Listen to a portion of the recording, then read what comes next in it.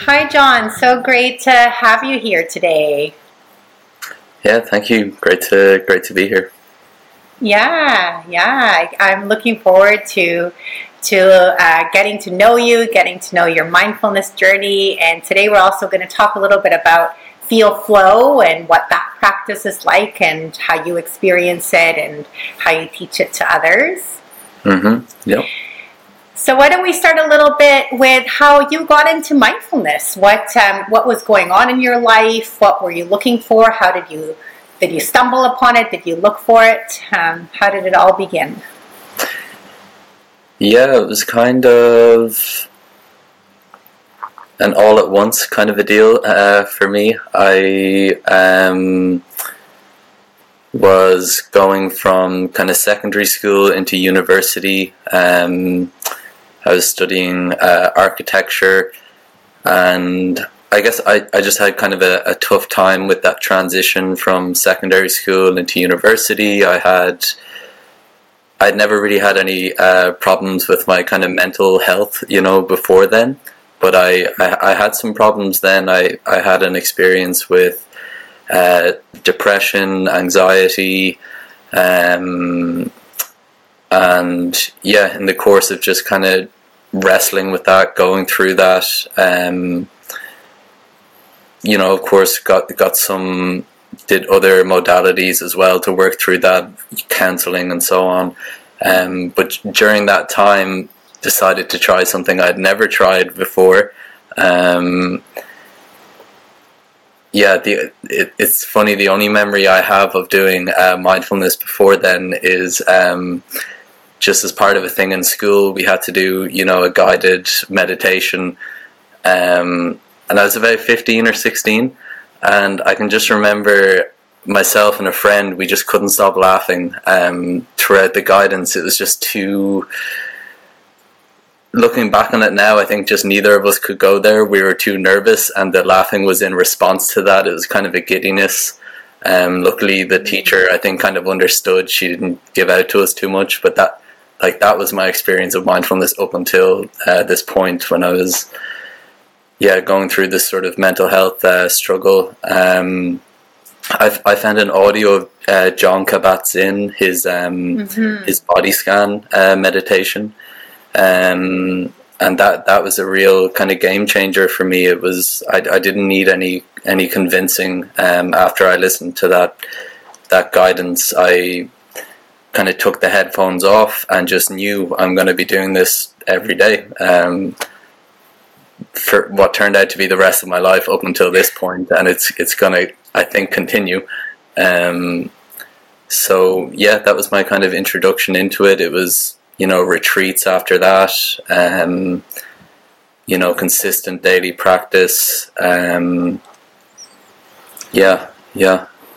Yeah, that's so interesting, because my first track was also Jon Kabat-Zinn, and I remember the body scan, and same, having this kind of experience of this is really the answer, right? Like, we have all these problems in the world or in ourselves, but it's in our bodies and our constant reacting. Was that what you were feeling too? That this that there was something about being in the body and experiencing it as it is. Yep, 100%. Yep, I would say that was my first time kind of noticing that there was a distance between me and the thoughts that I was having. Because one of my problems then was this kind of constant rumination. I had a lot of social anxiety at that time. A lot of anxiety in general, just about where I was going, with my career and all this kind of stuff. And it was always... I was always inside of those thoughts, totally gripped by them. And he does it quite beautifully in that audio, where he just takes you through the different, parts of your body. And it was after, like you said, I took the headphones off and I noticed, I have a tension in my body, and then there's that anxious thought that only 20 minutes previously I was kind of inside of. I'm now kind of quote unquote observing. There's distance, and the space in between me and that thought was very, liberating. I didn't know it had existed up until then. And so, yeah, huge turnaround for me. Absolutely huge. Yeah. Wonderful. And you said you did retreats. What kind of tradition were those in? In the beginning, so I listened to that audio twice a day, every day, religiously for, a few weeks, a few months. And then I started looking for retreats in Europe. I'm based in Ireland. I live in Ireland. And, John, I would have done a retreat with John, only he was in America, and it was hard for me to kind of get over to the States. And so when I was looking around Europe, I saw that actually Thich Nhat Hanh has a monastery in France. Really gorgeous, beautiful monastery where he lived, actually. And that was where I did my first retreat. Had a very sort of unexpectedly profound experience there, and also met, the world is so small. I met another guy from Dublin, from actually a 20-minute drive from where I'm from in Dublin, and we met there. And then I started going to, I think that was a 10-day retreat, and when I got back I kept in touch with Mark, who helped organize a kind of Sangha here, a wake-up Sangha, a Sangha connected with Thich Nhat Hanh. And that was, that was my initial practice for a while, was kind of in the tradition of Thich Nhat Hanh, and going to that weekly Sangha kind of group. And then, it actually, the next teacher after that was Shinzen. That's how I kind of got into unified mindfulness. But for those first couple of years, it was Thich Nhat Hanh. Yeah. Yeah, interesting. And it sounds like the community aspect was something that was important. Maybe Mitch, do you want to talk a little bit about community and the importance of connecting with others, and maybe a little bit from Mitch, and then John too, if that was an important part of kind of keeping the practice going or staying on track. Thank you, Paula, and hello, John. It's interesting because I consider Thich Nhat Hanh one of my teachers as well, and I'm envious that you got to be in Plum Village and actually see him while he was still with us. And there's no question in my mind that he was a living Buddha, as many have said. But I've read at least a dozen of his books, and he's a wonderful teacher who resonates in peace and harmony and compassion. If anybody out there has not read any of his books, I highly recommend them, or his videos on YouTube and stuff. So what a wonderful way to get into mindfulness through Thich Nhat Hanh, a master like that, is so fortunate for you to have such that background, and then meeting Shinzen, who's also one of my teachers as well. So what a great progression to where you are today. I could see why, having heard some of your teachings, I could see where you get that compassion and that knowledge from. And I could look backwards and say, I see elements of Shinzen, I see elements of Thich, I see all these elements within your teachings, and it's wonderful. But to Paula's question, isn't that the basic, one of the three jewels of Buddhism is the Sangha, is the community. And our community keeps us on the path, on the middle path. It keeps us focused, it keeps us disciplined, it keeps us where we should be. You can't stress that enough. And your Sangha does not have to be particularly other practitioners of the same school is you. Your Sangha could be your family. Your Sangha could be anyone anybody that you get that compassion and that love and that wonderful feeling from. That's part of your Sangha, and they will be drawn to you, and you'll be drawn to them. And it doesn't have to be very, very late. I think it's actually anti-tribal. You don't want to be too tribal. I think that's where a lot of the problems in the world come in, is that we're so tribal. Oh, I'm Theravada, I can't mix with Mahayanas, and whatever that silliness might be, is that, if you look around the world and we see all the problems in the world today, political problems, are all because of this tribalistic type thing. So when you can break down the walls of the tribe and make your Sangha, which for those who don't know, Sangha is another word for community, make your Sangha expand to all sorts of people of different beliefs, but they're still part of your same heart, same community. That's where the real growth and transformation and betterment to the world would be. And that's kind of my views on Sangha. John, yours? Yeah, I totally agree with everything you just said. If we could just get a little less of that tribal kind of mentality, what a difference that would make. And it's funny that it even sneaks into spirituality, which is supposed to transcend that, but very often you find the same old thing happening even in the spiritual world of my practice is more spiritual than yours, and so on. But yeah, for me personally, Sangha was just huge in the beginning. A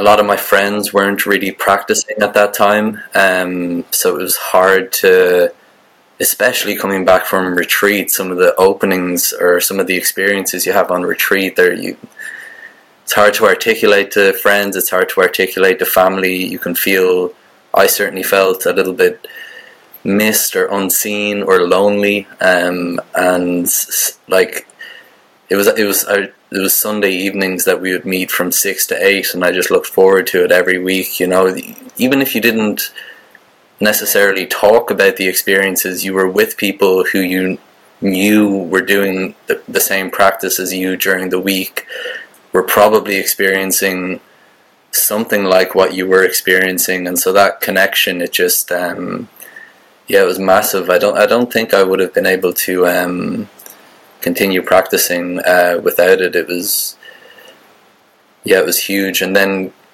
as well, doing a lot of practice on my own, sitting on the cushion on my own, it makes a big difference practicing with other people in the same physical space. There's just, you can taste it. There's something different. It's easier to go deeper. It's hugely supportive to have other people. So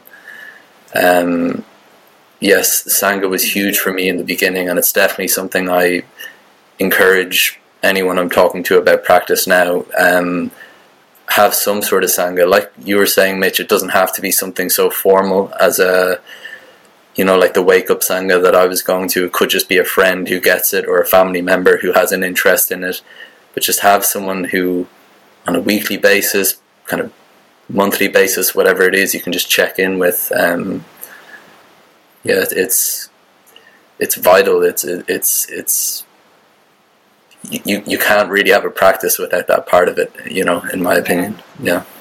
Yeah, and that's also something that I love about the unified mindfulness in Shinzen, right? That he really creates a group of people that might be doing different practices, just like we say in MT Mindfulness, that it has to be a tailored mindfulness experience for each person, but then there's still this commonality that we're all working towards a similar understanding of ourselves and of our connection to each other and the planet.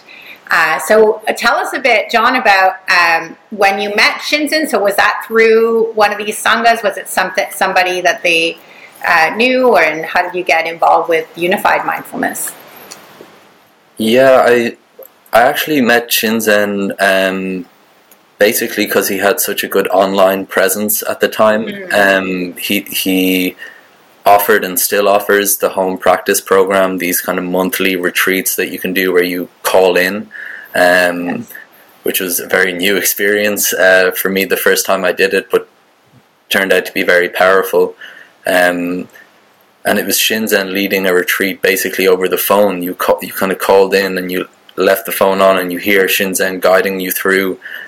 And there's a weird sense of other people around the world are calling in and doing these home practice programs with you, and and this was before kind of Zoom became the thing it is today. It was just this taste of kind of online Sangha. And then also Shinzen made himself available at that time. I was able to call him on his kind of personal phone. He gave me his number. He said, if you need to talk about practice, you can call me about practice. And I felt I needed that at the time. I needed not just a Sangha, but like a teacher who was really experienced, who I could kind of talk to about, what I was going through with the practice. And so, yeah, he just became my kind of, I would call him maybe once a month and just check in around practice. I'd send emails, and he was very responsive to them. I ended up going on a retreat with him in California, one of his year ends. And that was, of course, a very powerful experience, and kind of met Juliana there, Juliana Ray, met Marcy Crawford there, ended up meeting Harrison Hale there, who I found out about the monastic academy through, and I ended up going on to do some training there as well, and then would also ultimately kind of find out about the teacher training program there as well, and again, that was at a time where I was kind of figuring out what I would like to do kind of career-wise, and it just started to make sense with the teacher training, like, oh, mindfulness is kind of the thing I've been studying for the last 4 years, so like, why not just teach that?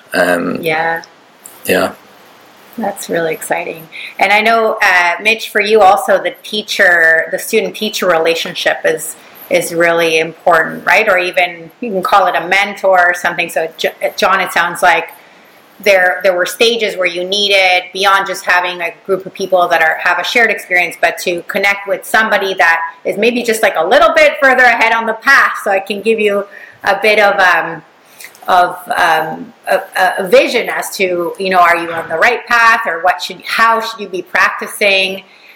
So, Mitch, do you want to tell us a bit about your experience with your teacher? Because I know you have a teacher that you really love as well. You can't overstress the quality, the effect of as Shinzen calls them, a competent teacher. Shinzen had teachers as well up until recently. I mean, the teacher dynamic is just so important, and there's. You mentioned your teacher mentor. I prefer the term teacher, and I prefer because there's a certain amount of formality that goes with that, and a certain amount of respect that goes with that I think your teacher is due. Becoming a teacher, as we all have become, is such a responsibility. Such an incredible responsibility, and like I always say, I was one of those people that if I read a good book, I couldn't wait to go and tell people about this great book I read. Or if I saw a good movie, I couldn't wait to tell them about this great movie, because I wanted them to experience what I experienced in that moment. So teaching came naturally to me because I wanted them to experience all these wonderful things that were happening to me through my spirituality that I learned through my teacher. And a good teacher, a competent teacher, Shinzen says, a competent teacher will know what works with you, and what works with this student might not work with another student, so you just approach it differently to get to that same thing. That's what Tailored Mindfulness experience is all about. And, like I say, there's lots of ways up that mountain, lots of different paths. Choose the one that works best. Don't choose one because that's the only one the guide knows. So, that's the important thing, is finding that teacher that connects with you. And the thing I found with teachers and studying other people who work with their teachers is the difference with a teacher as compared to somebody else you might meet in the psycho-spiritual path, therapist or something. They have to keep a professional distance. That's the way that it works. Whereas when you're with your spiritual teacher, you can feel the love. It's such an important part of the teaching, is to feel their love. And as a teacher, I'm very conscious of that as well. It's making sure that they feel safe, that they feel protected, and that they feel that they are enough, and they're not. You can't do anything really wrong. You could just. There's just different ways of looking at it. That's like Shinzen has famously said. Like you said, find somebody who knows a little bit more than you, as you said, Paul. Shinzen, I think he famously said something like, "If you've read chapter 2, go teach chapter 1." So yeah. That's a good way. Mm-hmm. So those are my I can't stress having a teacher good enough, but more strongly enough I can't. I need a teacher daily, like John said, he checked in with Shinzen like once a month, and that's fine, just so they keep you on track, and so you have always I've been thinking about this. What do you think of that? And how should I handle this? And what about my practice on this? And I find that I'm slipping over here. And just once a month even is enough to keep you going where you should go. Yeah. Thanks, Mitch. And speaking of different ways of going up the mountain, today we're going to talk about Feel Flow, which is a really interesting technique that I hadn't thought about in that way, in the way that Unified Mindfulness or Shinzen describes it in terms of Feel Flow. But interestingly, it relates to some of the body scanning that we were doing with Jon Kabat-Zinn. So, John, why don't you tell us a bit about how do you define Feel Flow?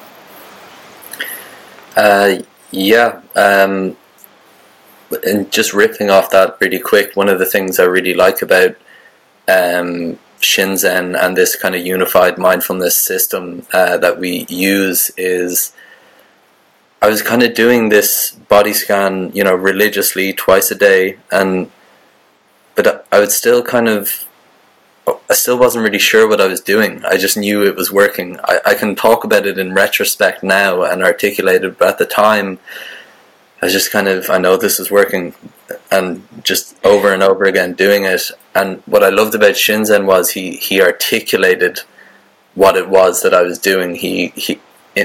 And in a language that I understood, and so it's great that we get to talk about Feel Flow today, because it's an example of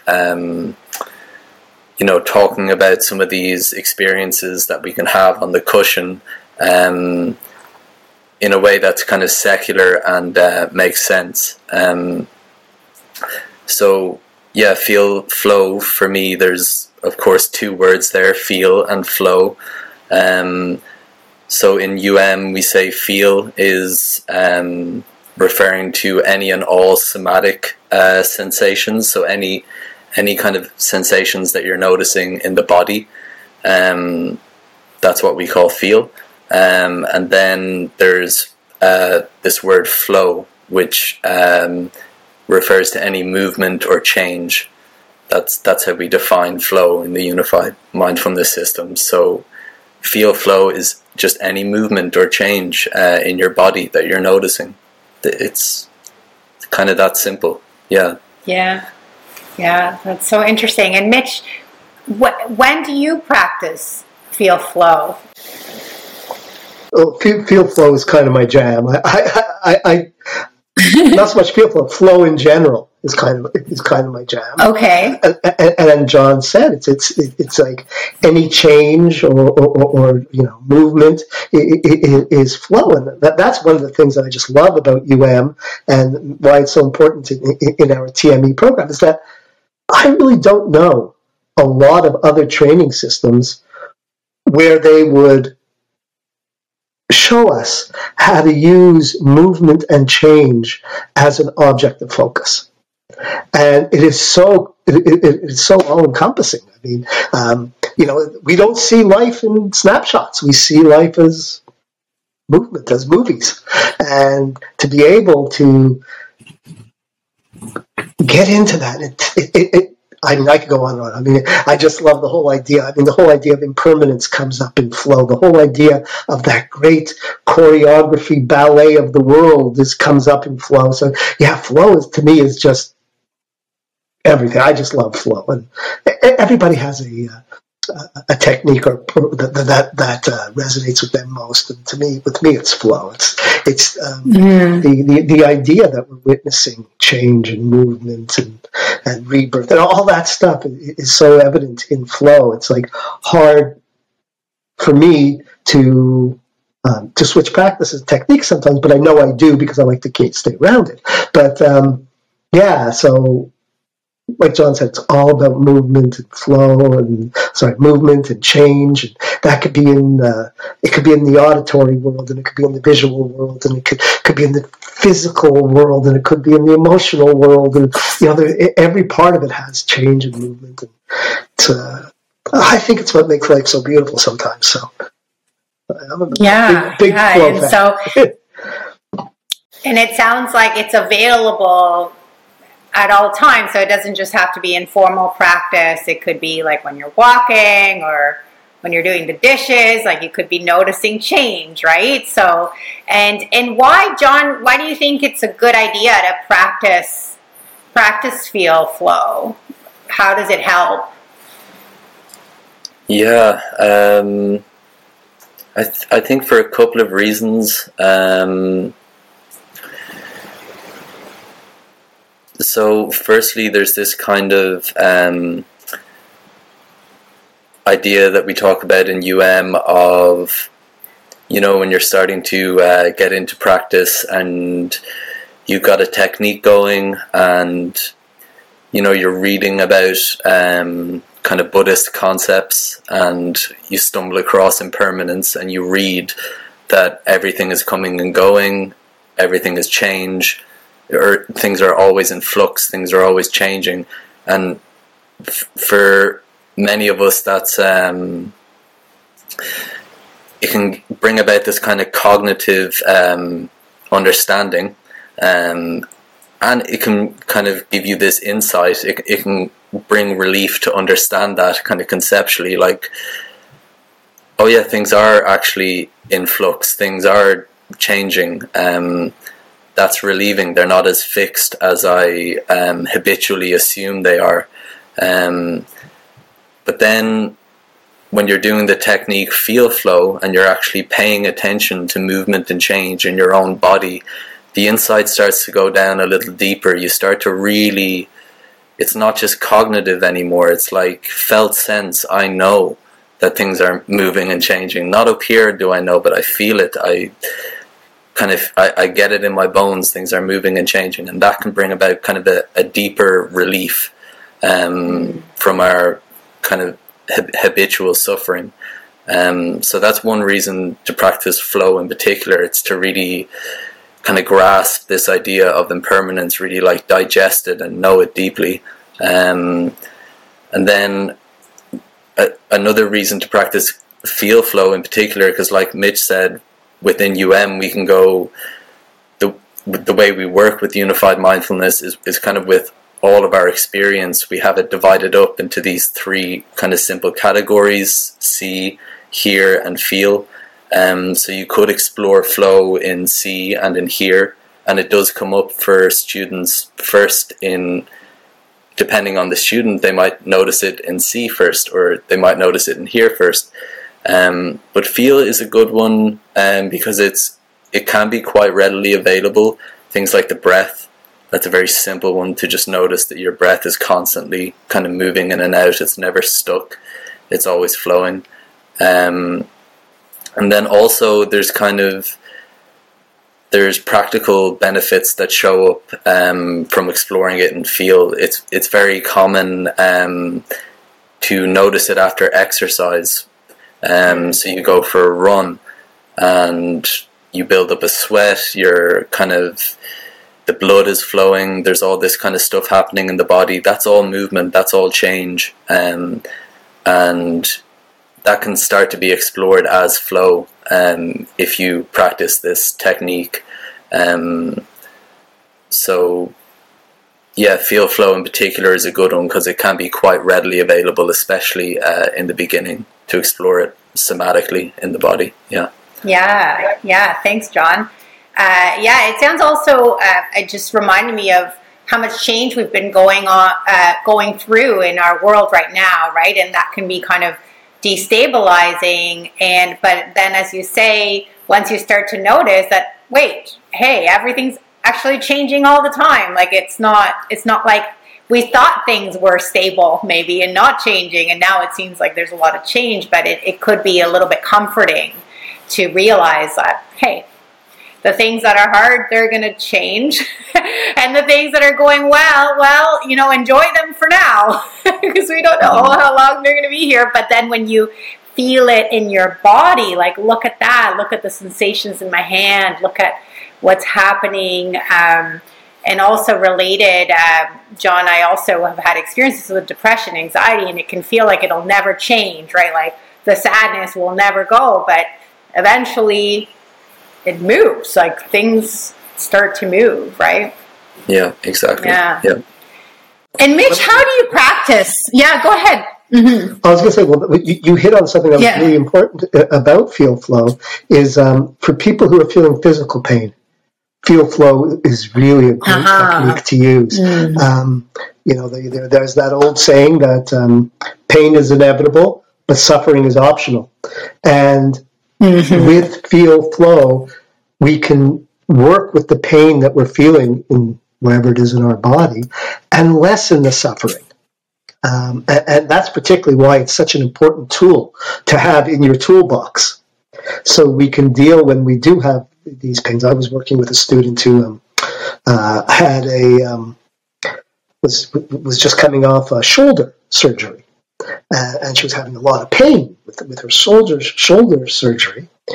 And we tapped in together to Feel Flow, and she was aware of the pain, but her suffering came way, way, way down. So it's a great tool to have. So yeah, I just wanted to bring that up. For pain, it's wonderful. Better than an opioid, that's for sure. Yeah, because it's almost like there's the two layers. There's the actual physical sensations and then the stories about it, right? So when we can just be with the sensations, there's less suffering. So yeah. Because what we do is, as I think it's a word that the Shinzen uses all the time, is we thingify the pain. And we create it into something that we can also release. If it's no different than any other sensory event, well, we are taught through our program how to note it, and then release it. So if we could turn pain into something that we can release, that's kind of the trick, and it works. It works. It's as simple as that. It just works. Awesome. Yeah, that was a big one for me on the retreat that I did with Shinzen. That was one of my huge kind of insights that I took away from that retreat was I was getting a lot of knee pain. And one of the techniques that we explored during the retreat was Feel Flow. And I think this is a common one for practitioners as well, is you got this knee pain and it's putting you into your head because you don't want to go anywhere near the pain in your body, and you're just kind of sitting there in this ruminating kind of suffering, waiting for the bell to come so you can stretch and relieve the pain in your knees. But I had an experience of just saying to hell with it, I'm going to try and do Feel Flow on the pain in my knees and bringing my sort of attention to those sensations that I didn't want to go anywhere near. But now I had a technique to kind of arm me and prepare me to go there. And it was very interesting to notice that those that kind of sharp stabbing pain that I was feeling in my knees, it was moving. There was no denying that it was sore, but it's also, there's a dance there. It's coming and going and coming and going. And it's one of those things, I guess, you have to feel it for yourself. But when you do feel that, there's a liberation there. The suffering does drop, Mitch, like you're saying, with the kind of shoulder pain and stuff. When you're taught how to go there skillfully, the suffering drops significantly. Yeah. Wonderful. And how would you start to teach a new student if they wanted to learn Feel Flow? Maybe some of the people listening, they like this idea of starting to practice. It makes sense. So how would you start? Yeah, I usually start it with the breath. I think that's a really simple one. Just as simple as, of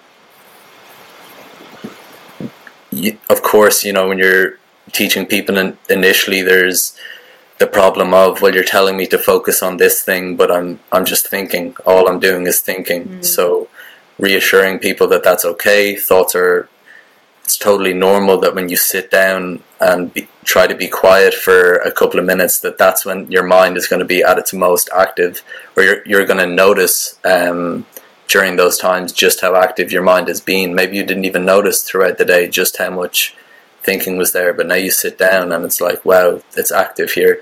So reassuring people that that's okay, doing their best to bring their attention to whatever sensations they're noticing in their body. Start to notice sensations associated with the breath, and then just simply notice that those sensations are moving. They're coming and they're going. Something as simple as that is a good place to start, I think. Yeah, that's great. And what about you, Mitch? Do you start with breath as well, or do you do something different when it comes to teaching Feel Flow? Breath is a great way to start. I explain to my students that just that body scan that we all use, well, I use a lot of body scan too, but the body scan, moving your attention from one part of your body to another part of your body, is also flow. That's movement of where you're placing your awareness. So that is flow in itself as well. If you're one of those people that can focus in on their heartbeat as well as their breath or something, that's flow as well. So there's lots of ways to feel flow, and again, I want to try to keep this as secular as I can, but in the four foundations of Buddhism, but they go to the body. To explore the body is one of the big foundations to find mindfulness and increase pleasure and everything. So it's there's so many ways that we could explore, feel flow, and there's so many things happening in our body that we just never really focus on until, and as you said, Paula, you could do this when you're on the cushion in a practice in stillness, or you could do it, as John said, after a run, or you can do it when you're walking your dog, or you could even do it when you're driving your car, and but be careful and watch how you're around the road and things like that. So that's one of the reasons that it's so all-encompassing flow, is because we do have so much movement around us, and it's wonderful to know that, as you said, Paul, so skillfully, bad stuff is going to go away, and enjoy the good stuff, because that's going to go away too. And that's how you lead a happy life. Yeah, so lovely. So using the body, the different parts of the sensations of the body, but also, Mitch, I like how you mentioned that just moving your attention is also moving, right? Like you can move it from one part to the other. There's the breath option. And in terms of challenges, I know for me, just one recently, I was mentioning about the sadness. I was on a retreat, and I was telling my teacher, it seems like it'll never go away. And one of the challenges for me, it seemed like I was wanting it to move. Like I wanted it to move, and she kind of wisely pointed out, like, well, just imagine like if you had an elbow pain over here, you could bring your attention to somewhere else, right? Like you don't have to you could focus in and see how it changes, but as soon as you start feeling like you're trying to make a change, it can be counterproductive, right? Like, do you find that? Or What are some challenges that you find with this feel flow practice? Maybe I'll go to John first, and then it's challenges and opportunities, windows and walls, as they say. Yeah, I totally relate to that one. You want to, you go on your cushion and you want it to be like last time, It's like, what the heck, the last sit I was noticing these sensations moving, they were coming and going, I was blissed out, and now it's another wall of suffering and I can't find that movement again. And then, I guess the trick is, as humbling as it is to notice that, that self has arisen again, that wants things to be kind of other than how they are, and kind of having equanimity with that, That's something I encourage people to do every sit, is to try and welcome your experience as it is, and then go about your technique or your practice. But that is not always easy, especially when we're going through a difficult experience. And kind of choosing our battles as well, maybe if it's not happening in that particular sit or at that particular moment, if you have a skillful teacher or mentor, they can say, hey, why don't we try another technique, or why don't we, so something else has come up in your experience now, why don't we explore that with this technique? And then, that highlight reel of experiences that you want to happen now, they'll come again in the future, but for now, let's work with where we're at.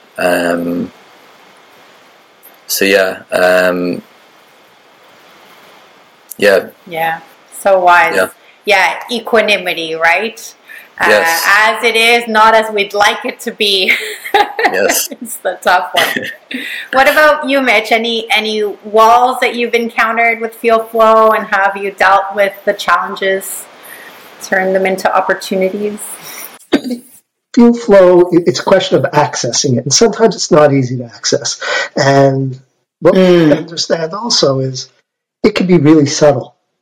So, you might be looking for this great big movement that's going to give you such insight into the inner workings of life, and it doesn't occur. And then you start to get down on yourself, and you start to say, this isn't working, or why isn't this working, and all that stuff. Like John said, you start to doubt yourself. One of the hindrances, your doubt, skepticism. And as Shinzen always says, subtle is significant. So in those instances, I say, try to find even the smallest thing that you can access and focus on that subtlety. You'll see that it grows. But also, we also have to be patient. That's what TME, the Tailored Mindfulness Experience, is about too. If it's not working for you at that moment, not every technique works for everybody at all times. Like John says, sometimes there's something else that's dying to come out in some other technique. Well, don't deny yourself that. A lot of times we talk about this big toolbox we have with, 50, 60 different techniques that we have at our disposal, and we say it's like going to a buffet. And sometimes at the buffet you want to start with the pizza, and sometimes you want to start with the meatballs or whatever. It doesn't matter. It's to go to what's calling to you, and that's the benefit. So I'm not one that says that like it's not working, bail right away. Give it a fair shot. See if you can find the subtlety. Yeah. But don't beat yourself up if it's not doing. Just try something else. Yeah, it's really wise.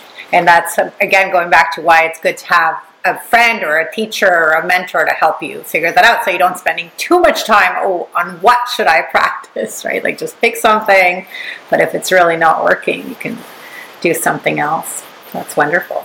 I'd like, John, I would love for you to guide us through a little micro hit of Feel Flow.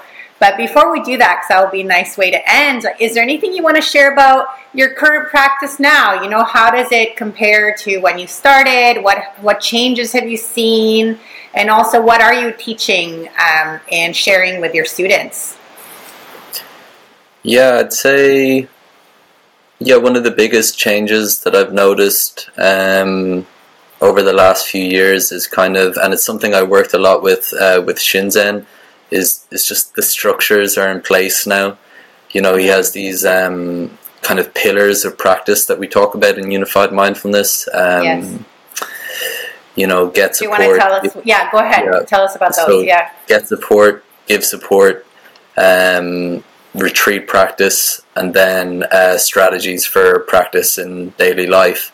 Mm-hmm. These are the kind of pillars that you want to put in place for a kind of lifetime of practice, and they all kind of support each other and work off of each other, and if one's not there, it makes the others a lot harder. And so that's a lot of what I do with people who I'm coaching at the moment, is just help them make sure that those structures are in place. They're the hardest really to build in the beginning, but once they're there, they kind of, you don't even have to think about it. You know, 2 retreats are going to happen this year. You've set aside that time. You might have had to fight or wrestle, or, you know, especially if you have family and work commitments and stuff like this, it's hard in the beginning to make that time, but once you've made it, now that pillar is there, and that's going to support your practice. So that's been a big kind of shift for me over the last few years of practice, is just noticing like, oh man, it was worth putting in the work to get those pillars up, because now I can feel them really supporting my practice. It makes my practice much easier having those pillars in place. Yeah, did that make sense? Yeah, absolutely. The give support and get support are really interesting, because like we're not, again, it seems to be a theme in our conversation that we don't do this alone, right? And if you try to do it alone, you can get really overwhelmed and confused, and there could be more thoughts about it, so that you're getting support from other people. But it's also interesting to give support like that, even in subtle ways, just by the way you show up. That can be a reward, right? A benefit that keeps us practicing. Mitch, do you want to tell us a little bit about your experience of that? What the pillars are for you, and which ones you like and are helpful? They're all important. Your daily life ones, as we know, are divided up between micro hits, formal practice, and background practice. And formal practice can be further divided into practice in motion and practice in stillness. And, you know, we work around all that, so our day is complete as it is. We don't have to find an extra 4 hours a day to do our stuff. We could do it at the same time, and so that's important. And finding the time for a retreat. You don't have to go on a retreat every week or every month. You could do them once a year, twice a year, quarterly, whatever you want. Once a year, yeah. You know, it all kind of works. And, you know, having that Sangha there too, that community of people who do care for you and are on somewhat the same path of you, whatever that might be, to support you and to, you know, I also find the Sangha is really great for giving you the feedback that when you're in a good place, people will see it and know it, and they'll say, wow, you seem so happy, you seem so good. And so that's just like, it just gives you that validation. Yeah, I am in a good place, and there's reasons for that. And, you know, so even if it's just that, it's wonderful. And so all these things, and giving support and getting support, like that's the wonderful thing about MT Mind Consultants. And you know, we're opening the first co-op for all mindfulness instructors. And I know that if I'm stuck on an issue, I could call John, or I could call Paul, or I could call Dave. And say, I'm messed up here. What do you think of this? Does this make sense? So we're really fortunate in that. The more people we can get involved, that the more support we build for ourselves, and that we can give out support to others. So, yeah, every one of those pillars is important. Yeah, thank you. Yeah, so maybe, John, anything else you want to share with us before you lead us through a little practice for our listeners? Maybe just a brief note on the practice that we're going to do now, just this idea of a micro hit. I love micro hits. I love working with students on micro hits as well, because they were huge for me in the beginning. I was trapped in this notion that I was getting all of this stillness and this kind of peace from the guided meditations I was doing from Jon Kabat-Zinn, and then I'd go into a social situation and it would be like, game over, I can't find it. And so micro hits are a really powerful way to start to bring whatever you're touching in your formal practice that you do in stillness, or that you do in a quiet room, or whatever it is for some extended period of time. They're a great way to start to bring that into daily life, into that interaction with your family, your friends, your workplace. It's not an overnight deal, but once you have it and you understand them, they're really powerful. And all they are is a period of practice that lasts anywhere from, say, 30 seconds to under 10 minutes. It's just a small window of practice that you can do anywhere, anytime. And yeah, like I say, once you start to see, you take a chance on one, you say, okay, I'm going to try a micro hit before this meeting and see if what they're talking about is true. Once you see that it actually works, it'll change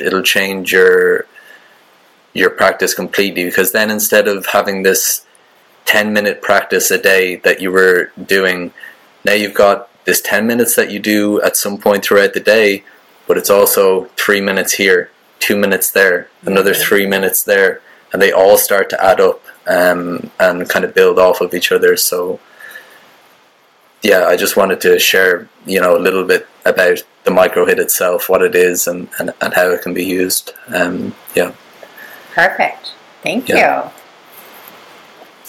Yeah, so maybe we can dive right into just a couple of minutes. Yeah, cool. Mm-hmm.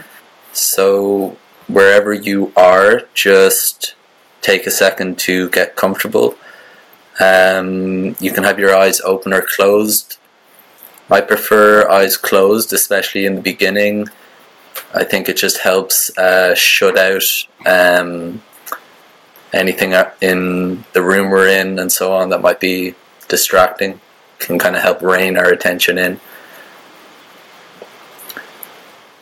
And just take a quick second to check in with your posture.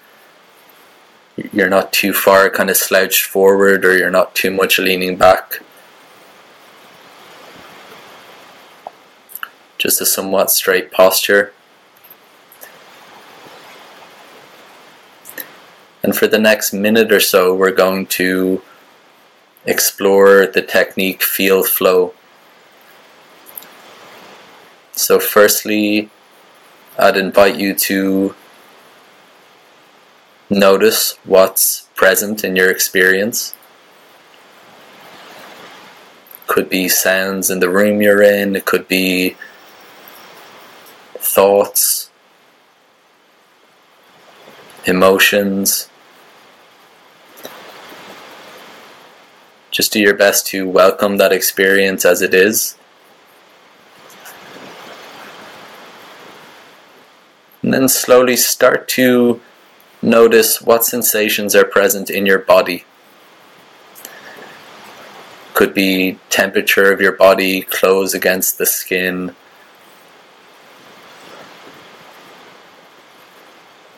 Could even be emotional type body sensations, a sadness in the eyes, a happiness in the belly.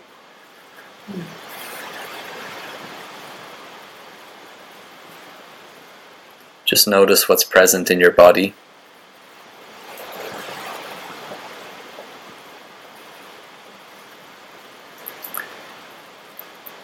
And now just notice, is any part of that experience moving or changing?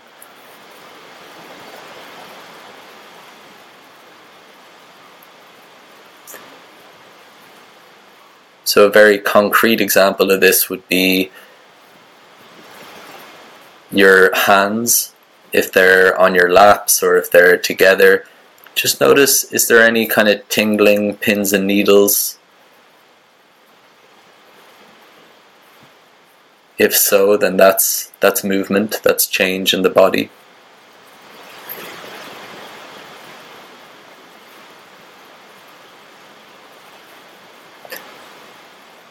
And of course, the big one, breath. Just noticing the breath wherever it is. Could be in the chest or the belly, and notice how that's moving.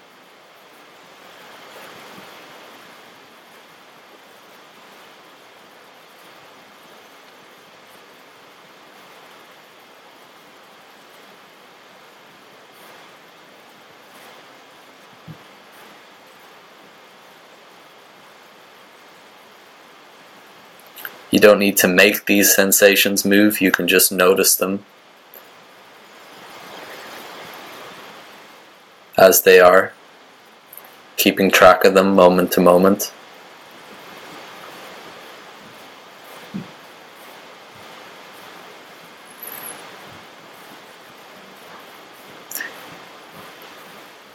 And when you're ready, slowly opening your eyes if they were closed,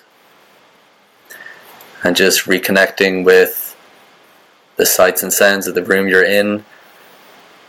The only downside of these micro hits is I'm always left with the feeling I wish I could practice for longer. So if you do feel like going and practicing some more, do. But yeah, thanks for joining in that micro hit. Thanks so much, John. That was so lovely. Mitch, do you have any final thoughts before we close for today?